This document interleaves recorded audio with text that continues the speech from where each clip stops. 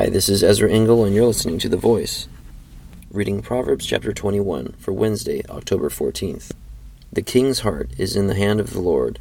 He directs it like a watercourse wherever he pleases. All a man's ways seem right to him, but the Lord weighs the heart. To do what is right and just is more acceptable to the Lord than sacrifice. Haughty eyes and a proud heart, the lamp of the wicked, are sin. The plans of the diligent lead to profit, as surely as haste leads to poverty. A fortune made by a lying tongue is a fleeting vapor and a deadly snare.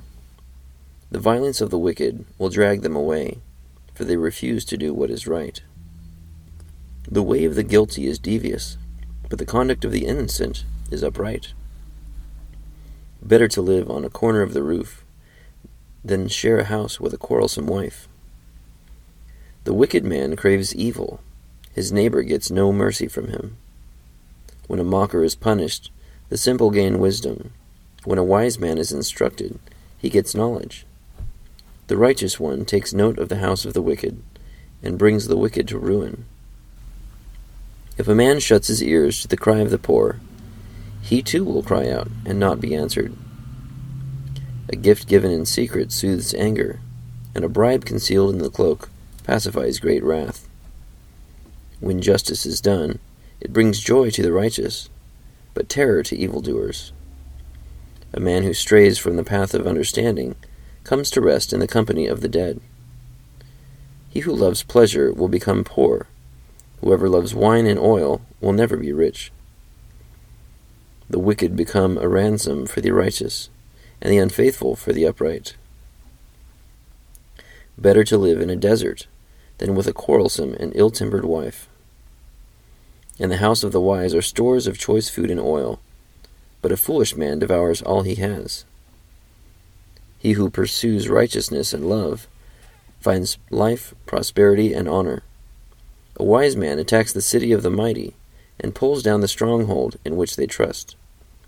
He who guards his mouth and his tongue keeps himself from calamity. The proud and arrogant man, mocker is his name. He behaves with overweening pride.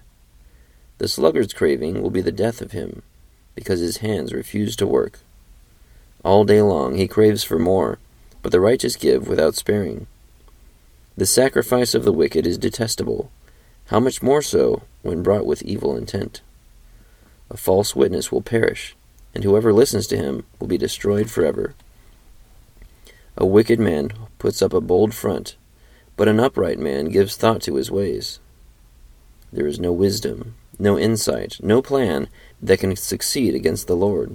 The horse is made ready for the day of battle, but victory rests with the Lord. Proverbs 21. I highlighted verse 23, which says, "He who guards his mouth and his tongue keeps himself from calamity." And I noticed that there are two verses in this chapter that seem to be a repeated concept, which is verse 9, which says, "Better to live on a corner of the roof than to share a house with a quarrelsome wife." And verse 19, "Better to live in a desert than with a quarrelsome and ill-tempered wife."